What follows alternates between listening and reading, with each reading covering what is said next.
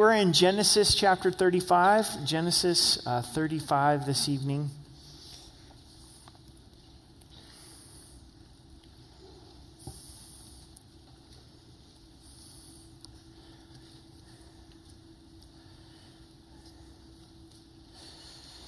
Let's go to the Lord in prayer.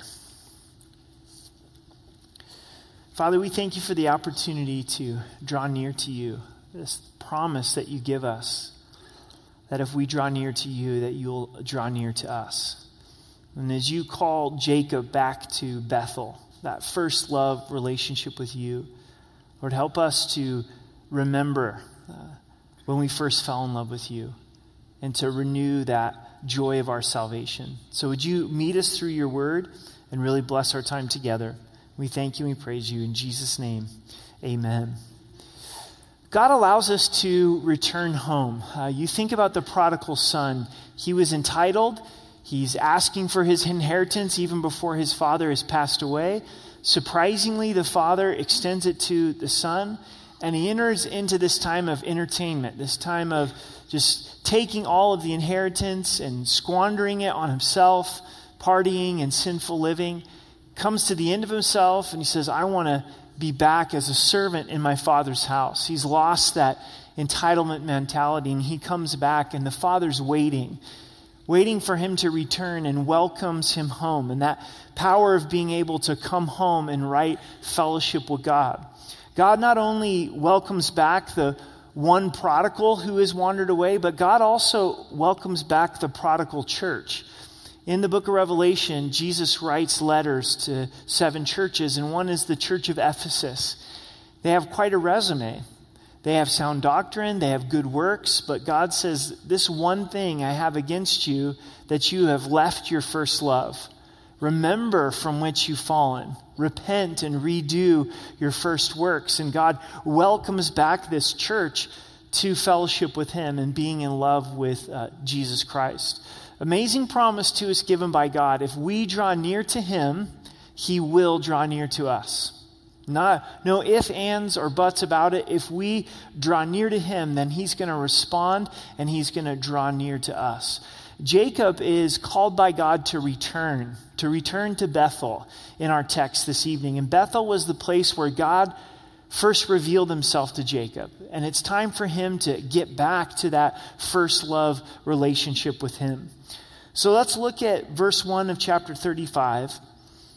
Then God said to Jacob, arise, go up to Bethel and dwell there, and make an altar there to God, who appeared to you when you fled from the face of Esau, your brother.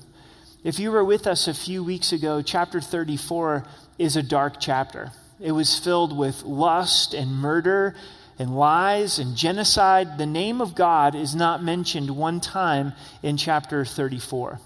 But chapter 35 begins with God not rejecting this family that's in a dark place. And we see God speaking over and over in this chapter.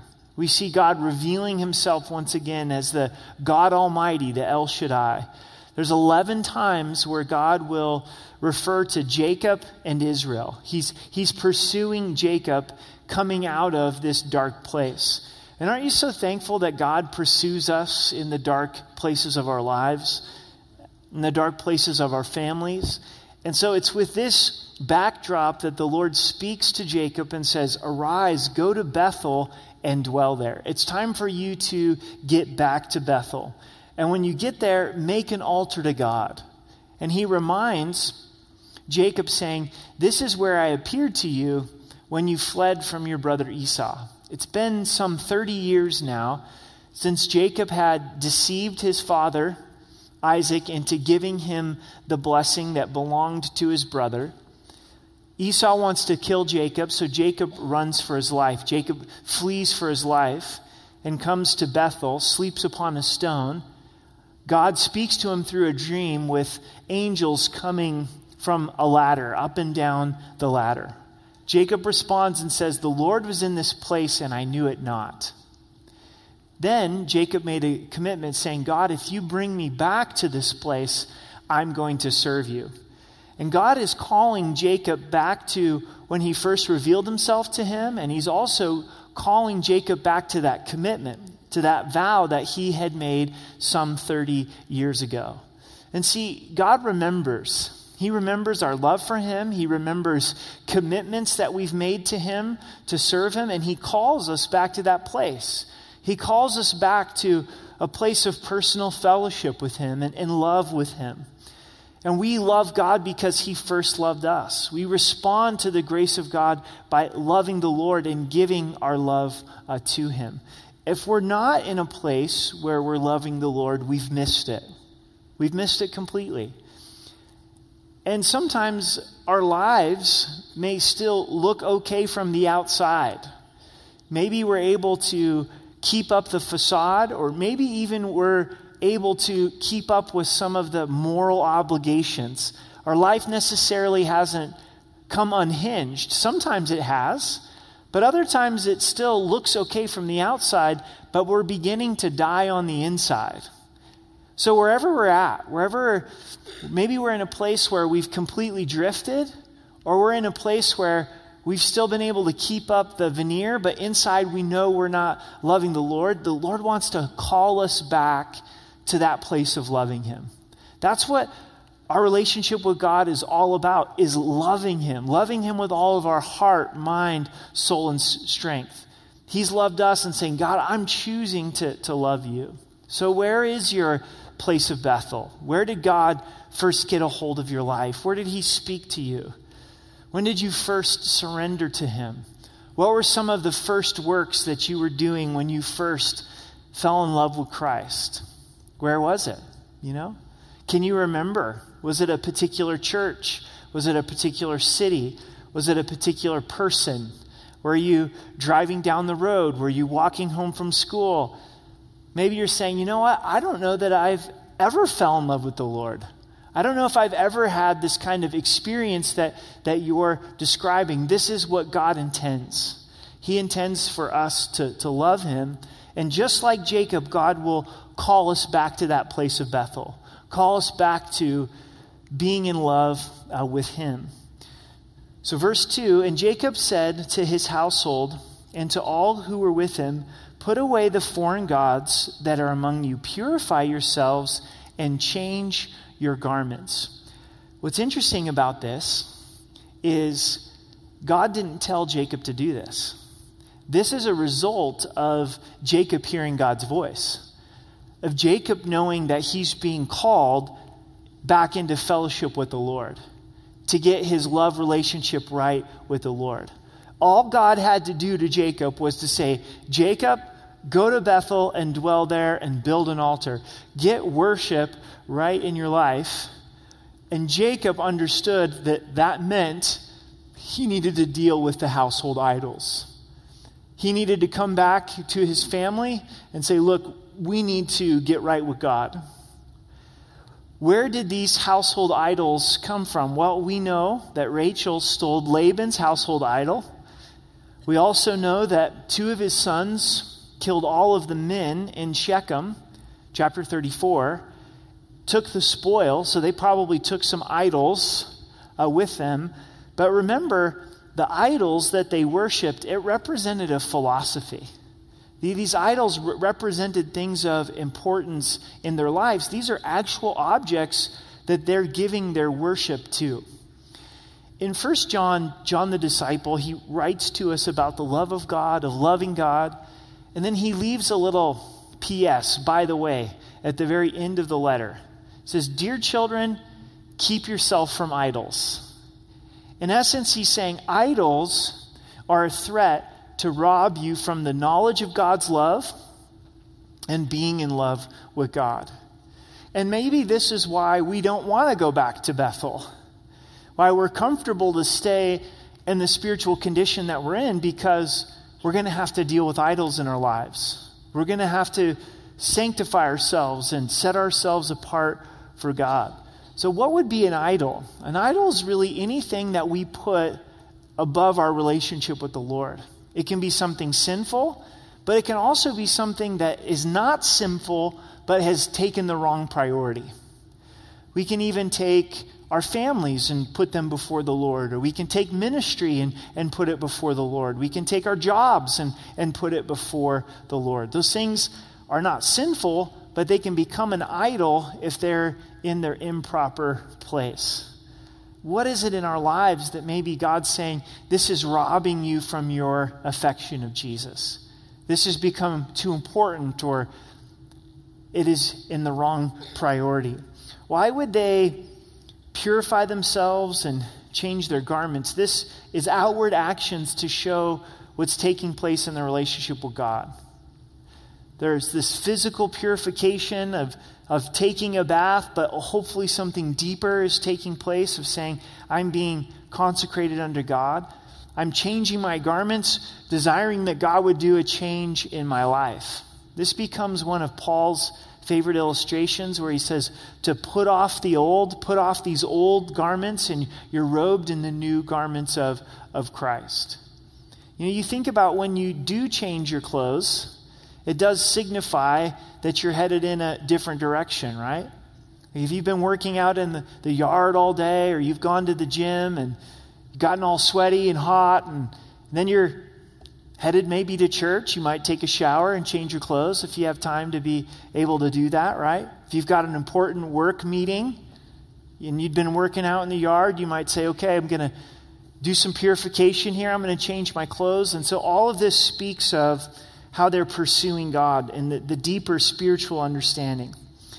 In verse 3, then let us arise and go to Bethel, and I will make an altar there to God, who answered me in the day of my distress, and has been with me in the way which I have gone. He says, we're going to go to Bethel. I'm responding to God's voice. God met me in my distress. What are some points of distress where God met you, where God was faithful, where God saw you through? Where there was a loss of a loved one, a loss of a job, there was confusion, being overwhelmed, distress. And you cried out to the Lord and the Lord met you. We can keep that close to our hearts as a remembrance. But then also what Jacob says is God's been with me everywhere I've gone from that point. He met me in my distress as in Bethel when my brother was trying to kill me. But there hasn't been a day over this 30 years where God has not been with me. And God has been with you as well. He promises to never leave us or forsake us. He has been with us. In verse 4, so they gave Jacob all the foreign gods which were in their hands, and the earrings which were in their ears, and Jacob hid them under the terebinth tree which was by Shechem. The family responds. The family's ready for Jacob to take leadership, to call them on that idolatry and prepare their hearts to worship the Lord in Bethel so they get all their idols out of the house. And some of the idols were connected to some of their earrings. Maybe some of these false gods also depicted in the earrings, and they take the earrings out as well. And Jacob says, we're done with these. I'm going to bury these. We're leaving them here in Shechem as we travel to Bethel. And ultimately, it's the tree of Calvary where Christ died. It's Christ's burial, his resurrection, where we're able to bury our idols. We're able to say, this is buried with Christ, and now I'm risen in newness of life. I don't have to serve this anymore.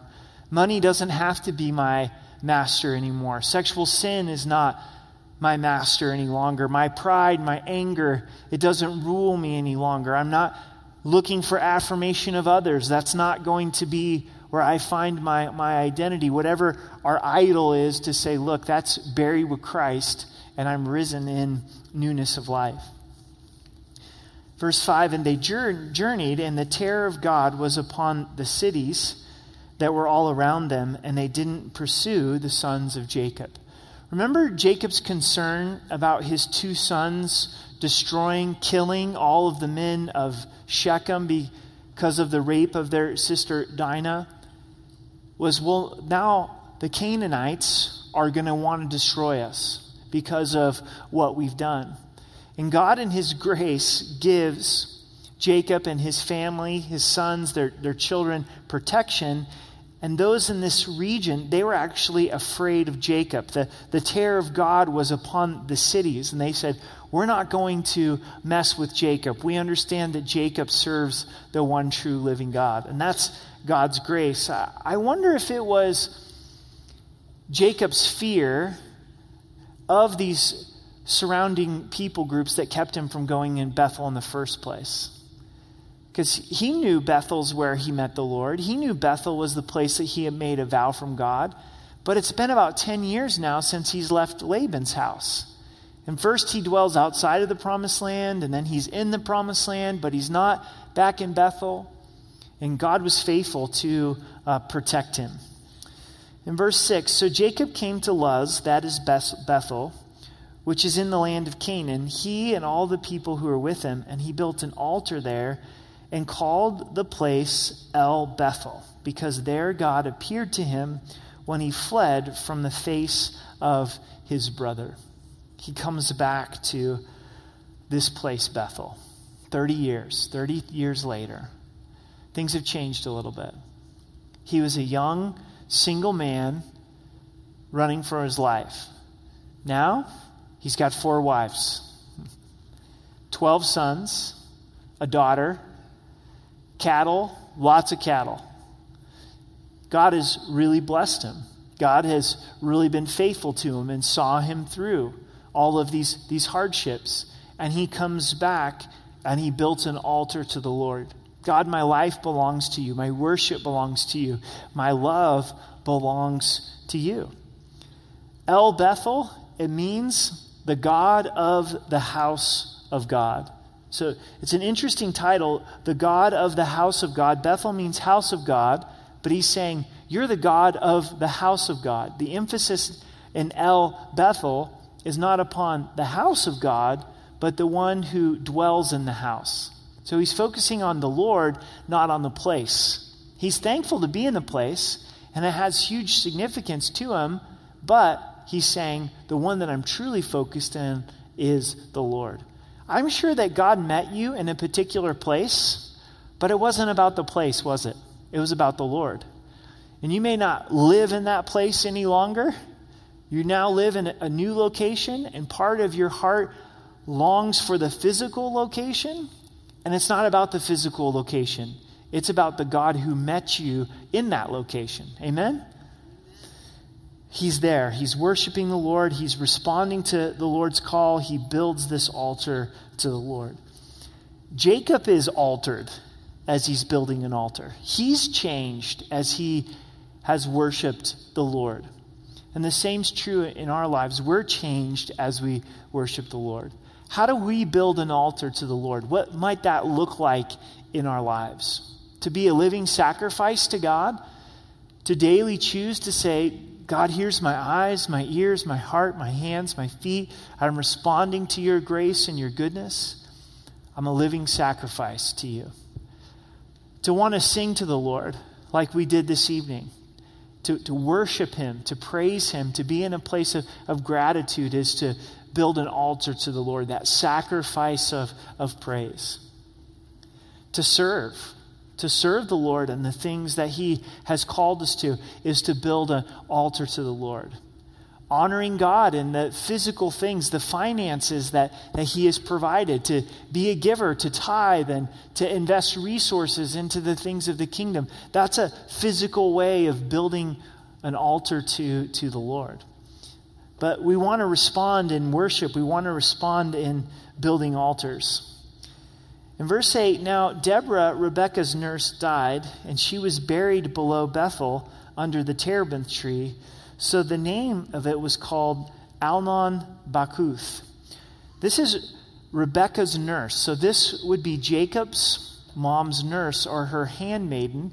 And for sure, she had a huge part in raising Jacob as Rebekah's nurse. The timing's interesting. He's just now come back into the area of the promised land that he was raised in, comes back to Bethel where the Lord has met him.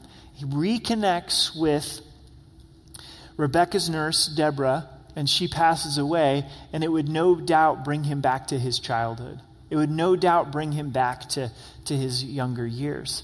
And God will do this in our lives. When he is wanting to bring our attention back to our first love relationship, sometimes he'll start to bring things back up from that season of our lives to remind us, hey, this is when you fell in love with me. Maybe it was a grandma who really impacted you in the things of God. And all of a sudden, you're reminded about her, or she does pass away. And with that, you're reminded of, man, this is when I first fell in love with the Lord. In verse 9, then God appeared to Jacob again when he came from Padan Aram and blessed him. And God said to him, your name is Jacob. You shall not be called Jacob anymore, but Israel shall be your name. So he called his name Israel. God is gracious and faithful to speak to him again and say, Jacob, you're no longer Jacob, but you're Israel. God has already told him this. This is not new information, but he has to be reminded that his identity has been changed. Jacob means heel catcher. The essence of it is deceiver. Israel means governed by God or ruled by God. He's saying, look, you're not Jacob anymore. You're Israel, and I'm going to call you Israel. And there's several places in the scripture where God changes people's names. Abram to Abraham, Simon to Peter, Saul to Paul, Jacob to Israel. And it speaks of the change in their lives, the change of character that he brings to them. And we're new creations in Christ. And there's times where God has to remind us, hey, you're a new creation in Christ. You're no longer this that used to define you. You're now my son. You're my daughter. Now walk in that new identity. That's really the message to Jacob here is you need to walk in this new identity that I have given to you and I have placed upon you. In verse 11, also God just said to him, I am God Almighty. Be fruitful and multiply. A nation and a company of nations shall proceed from you, and kings shall come from your body. The land which I gave Abraham and Isaac I give to you, and to your descendants after you I give this land. Then God went up from him in the place where he talked with him. In chapter 17, verse 1, God speaks to Abram and says, I, the God Almighty, and he gives him the promise of his covenant to bless him with descendants and bless him with the land.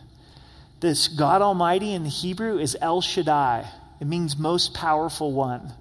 So God uses the same phrase in describing himself, in confirming and reaffirming this covenant with Jacob. I am the God Almighty. I am the most powerful one. So Jacob must have been wrestling as he's coming into Bethel and he's reestablishing this worship with the Lord. He must be wondering, is God's promise going to be fulfilled? Are we really going to be a great nation? Are we really going to have this land? And God says, I'm the Almighty. I am the El Shaddai. And sometimes as we lose sight of God's love for us and our love relationship with him, we also lose sight of his character. We lose sight of who he is.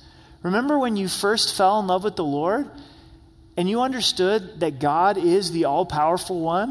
It was like, oh yeah, God can deal with the problems in my life. I know that the Lord's going to be faithful. You didn't have to have anybody try to convince you of that. It's like, man, Jesus has saved me from my sins. He can take care of everything else that's going on in my life. And then the longer we walk with the Lord, we do know that he's the most powerful one, but it can be easier to start to doubt him. And the Lord's like, hey, take a look at me again. I am the most powerful one. I'm the God of creation, the God that spoke everything into existence. I'm the God of the cross who gave my son to die upon the cross. And we need that fresh perspective of God. We need that fresh view of God, that there's nothing that's impossible for him. He's the El Shaddai. He's faithful to his promises. He's faithful to be able to fulfill his promises. I recently just read a book called Unshakable Hope, and it's by Max Lucado. And it's his 40th year of ministry, 40th year of pastoring. That's pretty good. And in this 40th year of pastoring, he wrote a book about his personal favorite promises of God and how he tries to rely upon the promises of God. And at the end of the book, he says, I encourage you to take 8 or 10 of your own personal promises of God and really hold on to those promises throughout your life. And in the midst of that, what is he saying? He's saying, I need a fresh perspective on who God is. I need to make sure that I'm seeing God accurately as the most powerful one, the El Shaddai, that's able to make things happen. So God reminds him, I'm God Almighty. But he also reminds him of the promise. I'm going to make you into a great nation. Kings are going to proceed from you. It's going to be 1,000 years before King Saul reigns over Israel. But it is fulfilled. And this land that I have given to you, it's going to belong to your descendants. What is the most contested piece of real estate in the world? Texas. No, Texas is not the most contested place in America. There's really no argument over that. Texas belongs to the United States, not to Mexico. I mean, that's pretty much established, especially in the mind of Texans. Amen, right? But when it comes to Israel, it's really contested, isn't it? Everybody's like, man, the Israelites, the Jews, don't have right to this land. And this has happened for thousands and thousands and thousands of years. Why is that? Because it's the only piece of real estate that God assigns to one people group. This might be news to us as Americans, but God has not ascribed this part of the globe to us, right? But he did say to the descendants of Abraham, the Jews, the Israelites, that they get this piece of land called Israel. And so why is it so contested? Because there is that spiritual element behind it. If you don't realize the spiritual element behind it, you'll never understand this dilemma and this debate that takes place over the promised land. But God has said it. He's given it to the descendants of Abraham, and God will be faithful to that promise. In verse 14, so Jacob set up a pillar in the place where he talked with him, a pillar of stone, and he poured a drink offering on it, and he poured oil on it. And Jacob called the name of the place where God spoke with him Bethel. So this is the place where God appears to him and speaks to him the second time. He's still in this region of Bethel, and he builds a pillar, and then he pours a drink offering on the pillar, and he pours oil on the pillar, and he takes time to be able to name it. What stood out to me about this is that Jacob treasured and revered God speaking to him. And when we come before the Word of God, we want to come in humility and anticipation, trembling that God would speak to us. And when he does speak to us through his Word, we want to document it. We want to write it down. We want to build a pillar. We want to have a drink offering. We want to put some water there. We want to put some oil there. All of this is Jacob's way of saying, I want to process and I want to remember and I want to apply what God is speaking to me. And there's those times where you're reading the Word and you're like, man, I know that that's exactly for me. We want to document it. There's times where we're listening to a message and God's got our attention. There's times where there's circumstances and we realize it's more than that the Lord's speaking to us. We'll document it. And sometimes we can take it pretty flippantly. We can go, oh yeah, the Lord spoke to me through his Word. Move on. Oh yeah, the Lord's speaking to me through my circumstances. I'll move on. But to really stop and say, yeah, I want to take that in. I want to build a pillar. I want to thank the Lord for speaking to me in that way. In verse 16, then they journeyed from Bethel, and when there was but a little distance to go to Ephrathah, Rachel labored in childbirth, as she had hard labor. So this chapter moves pretty quickly. Now we see that Rachel is expecting her second child. If you remember some of the family dynamics with Jacob, he wanted to marry Rachel, but Laban did the old switcheroo. He labored for 7 years, and then Laban gave Leah to be his wife instead of Rachel. So he wakes up on his honeymoon, and he can't believe it. This is Leah instead of Rachel. Goes back to Laban, I really love Rachel.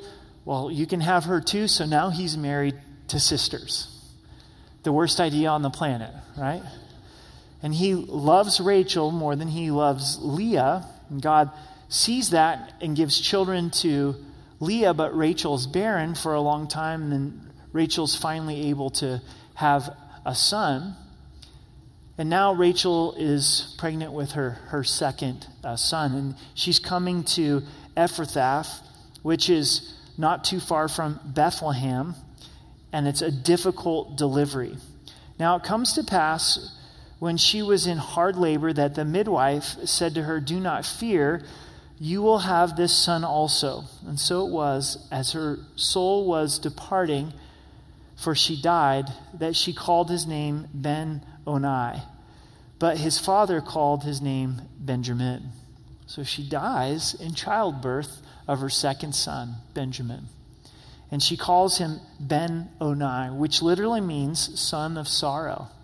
She realizes she's dying, and this son is the end of her life, and she calls her son of sorrow. Now, chapter 30, verse 1, Rachel is really upset about not being able to have children, understandably, and she goes to Jacob, and she says, "Give me children lest I die." And now she dies in childbirth. She died in the thing that she longed for so much. And if our longing, our love, isn't for the Lord, sometimes what we long for, I've got to have this, or else I die. Life is not worth living unless I have this. You know? That may be your expression in a relationship. I've got to have this relationship, or I'd rather not live. I've got to have this job, or life has no meaning. I've got to have this house, fill in the blank. And it's ironic that Rachel would say this, and then it is children, it's childbirth where she ultimately loses her life. This had to have been quite the blow for Jacob, because this is the wife that he loved. This is why God wants us to be one man with one woman for life, because it was impossible for Jacob to love these 4 women the same, and he loves Rachel. I'm sure they were so excited as Rachel was expecting their second child, right? And here in a moment, everything's going good, but the labor is difficult, and she dies in childbirth. Jacob has the wisdom to change his name, that he's not the son of sorrow. For the Hebrews, their name was really important, what their name meant. Could you imagine, hey, what's your name mean? Oh, son of sorrow. I killed my mom when I came out, right? And Jacob says, no, you're not son of sorrow. You're the son of my right hand. And that's what Benjamin means. So verse 19, so Rachel died and was buried on the way to Ephrathah, that is Bethlehem. And Jacob set a pillar on her grave, which is the pillar of Rachel's grave to this day. So Rachel is very influential in the birth of the nation of Israel with Joseph and Benjamin. And here she is buried in Bethlehem, where Christ will be born eventually. Then Israel, Jacob, journeyed and pitched his tent beyond the tower of Edar. And it happened when Israel dwelt in the land that Reuben went and lay with Bilhah, his father's concubine, and Israel heard about it. Reuben is his oldest son, born of Leah. Bilhah is the handmaiden of Rachel, who has just passed away, the favored wife. Reuben knows how this is going to go. Okay, dad loves Rachel the most. Rachel's dead, so now he's going to love Bilhah the most because she was Rachel's handmaiden. And once again, Leah, my mom, is going to be less loved. So I'm going to make a play on this and have relationship with Bilhah. It wasn't that he loved Bilhah or got caught up in a romance with Bilhah. He's trying to get at his dad. Because what would take place after he had this relationship with Bilhah is most likely then Jacob would no longer have sexual relationship with Bilhah. And so he's really trying to manipulate to get mom to be the most loved. Also in the ancient world, if you slept with dad's concubines, as gross as that is, it was you saying, I have claim to dad's inheritance. We see Absalom doing that with David's wife when he went into Jerusalem and overthrew David's throne. He slept with David's wives saying, I'm taking dad's inheritance. So this is a play on dad's authority that takes place from Reuben. And at this point, Jacob, Israel, doesn't say anything, but at the end of his life, he does. In Genesis 49, verse 3 and 4, when he's about ready to die, he prays and speaks prophetically over his sons, and he begins with Reuben. This is Genesis 49. Reuben, you are my firstborn, my might, and the beginning of my strength, the excellency of dignity and the excellency of power. He said, you're my firstborn. You're my son. But then he goes on to say, unstable as water, you shall not excel because you went up to your father's bed. Then you defiled it. He went up to my couch. So Jacob never forgot this. And on his deathbed, he speaks out into Reuben's life. In 1 Chronicles 5, verse 1, it says, now the sons of Reuben, the firstborn of Israel, he was indeed the firstborn, but because he defiled his father's bed, his birthright was given to the sons of Joseph. So as we see Jacob returning to the Lord, we see this great sweetness of restoration in his fellowship with God, but we also see some of the residual effects of Jacob's sin. Jacob, in deceiving his dad, then reaped what he sowed, and Laban deceived him, and now he has 2 wives. And what does Jacob do? He decides also to have sexual relationship with their handmaidens, so he's got 4 wives.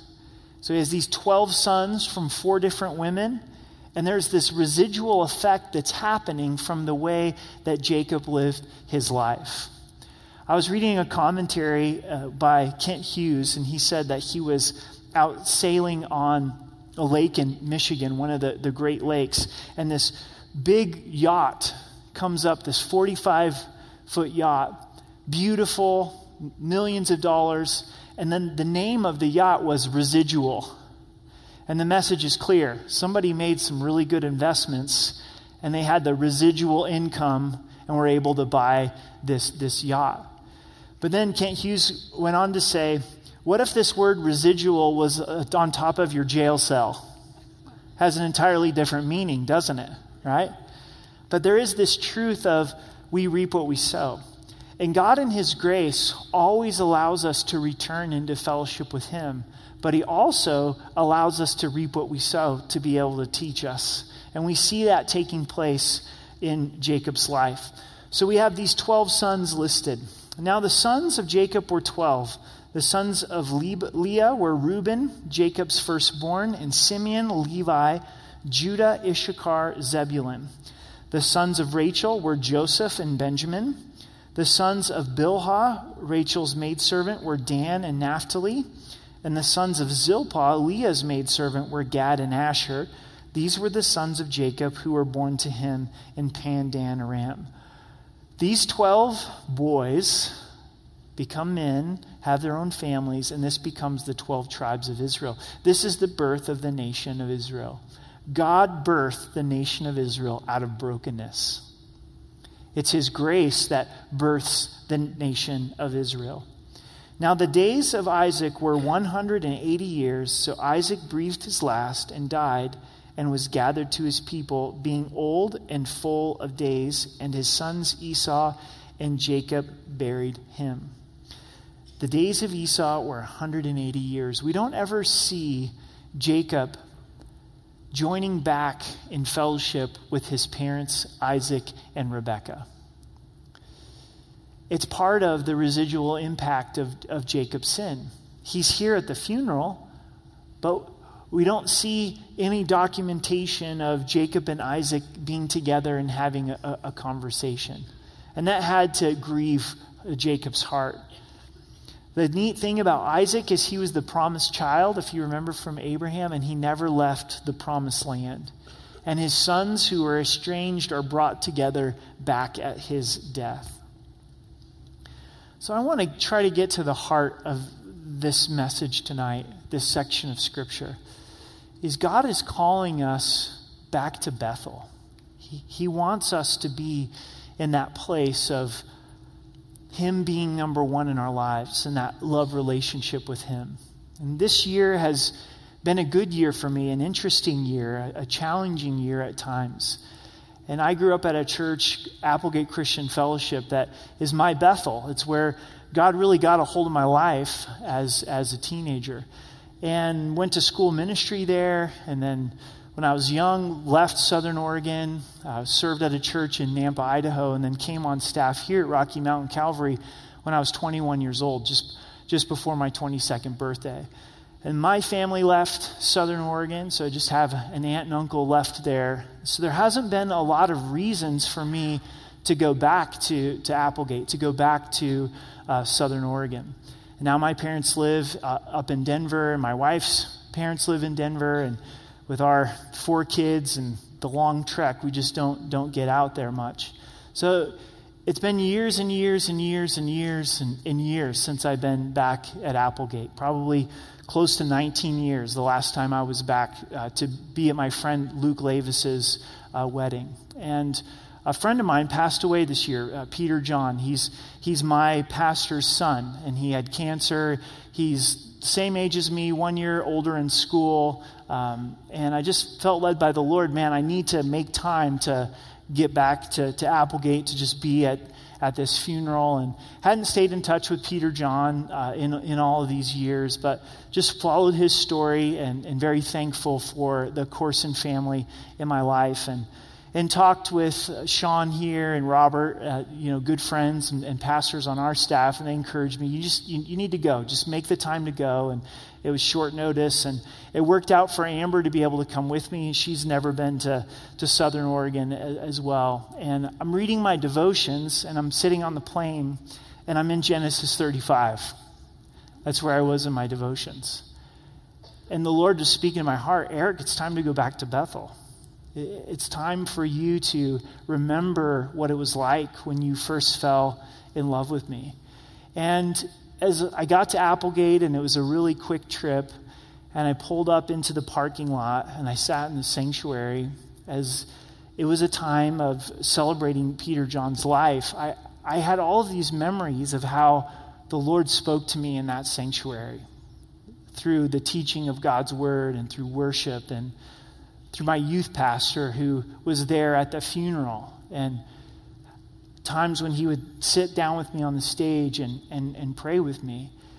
And the message was really clear to me is Eric, do you love me like you did then when you were 14 years old, when you were 15 years old, when you were 16 years old? And it's time to get back to that place.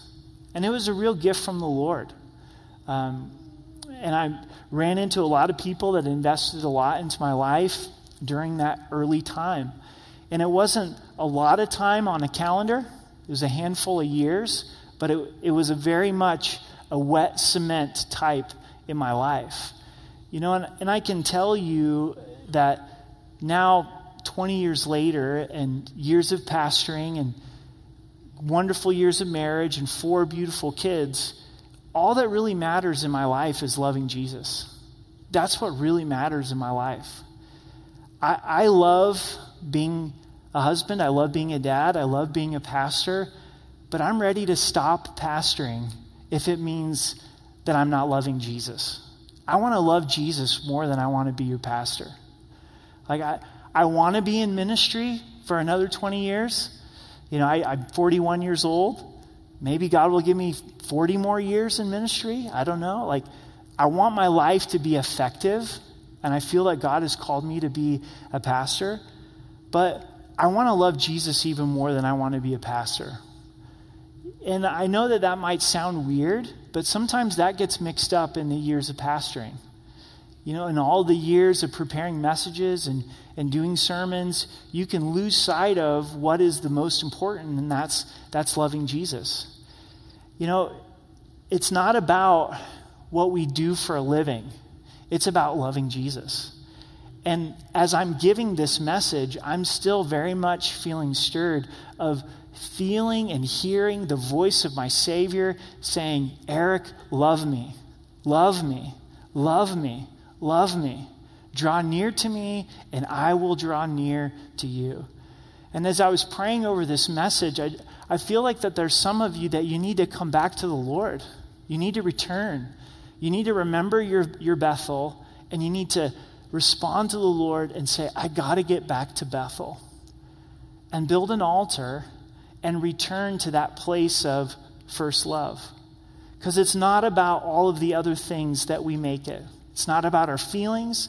It's not about our emotions. It's not about our experiences. It's not about whether people appreciate us. It's not even first and foremost about our families. It's about Jesus. And it's about loving him and passionately loving him and him not being second place in our lives. And I want to read to you what Jesus says to the church of Ephesus. He says, nevertheless, I have this against you, that you left your first love. Remember, therefore, from where you have fallen, repent and do the first works, or else I will come to you quickly and remove your lampstand from its place, unless you repent. Jesus says, I want you to remember.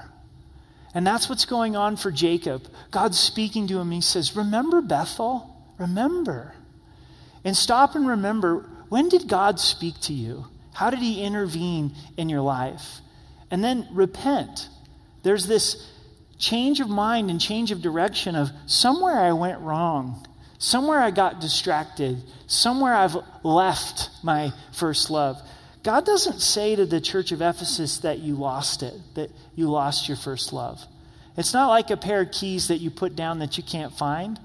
It was slow but deliberate choices to leave their first love. But then God in his grace and his loving kindness, he says, look, go back and redo those first works. What were the things that you did when you first fell in love with Jesus? As a 14-year-old, falling in love with Jesus, it was really simple. I couldn't get enough of God's word. I would wake up in the morning and I just couldn't help but spending time in God's word. I started serving in children's ministry. That's something that God put on my heart right away.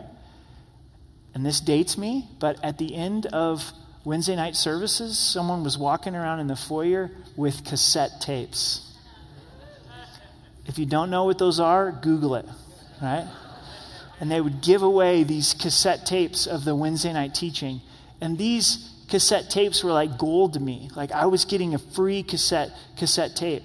And I would go home after the study, and the church was like 30, 40 minutes from our house out in the country.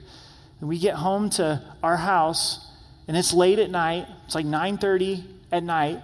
And I'd get that cassette, and I'd listen to that teaching. I just couldn't help myself. I just wanted to hear more of God's word. And I had school the next morning and had to be up really early. I couldn't get enough of God's word. Like the love of God went off in my heart like a bomb. And it's like, I just want to read God's word. So I know when I'm drifting from my Bethel, when I'm not hungry for this. When I'm not just waking up in the morning saying, Jesus, I want to know you. I want to search you out in the word. And I wasn't preparing sermons. I wasn't reading this to be a pastor. I just wanted to know Jesus. I wanted to know this love. And it's different for all of us. For some of you, it was witnessing. That was your first work. Like you were out there telling people about Jesus. We'll get back to that. For some of you, it was worship. Like you were playing the guitar and singing all the time. And you sounded terrible, but it didn't matter, right? And so you get back to that. Pick up your guitar again. You know, for some of you, it was prayer. And you would go on prayer walks. Get back to that. Get back to that. Return to that Bethel. So I want to invite you as you take communion tonight. Communion is that place of remembrance. Is that place of remembrance. And just get real personal with Jesus. Just get up close to him. Draw near to him. And say, Lord, have I left my Bethel? And see what the Lord would say to you. So let's stand together and let's pray.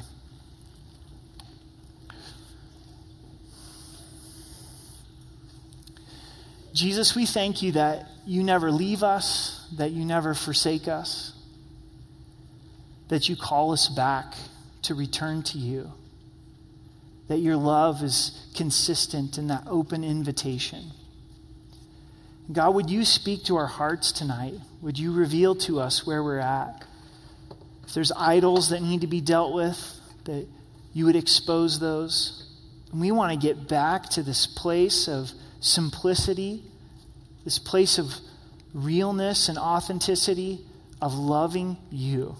So God, would you meet us tonight in communion?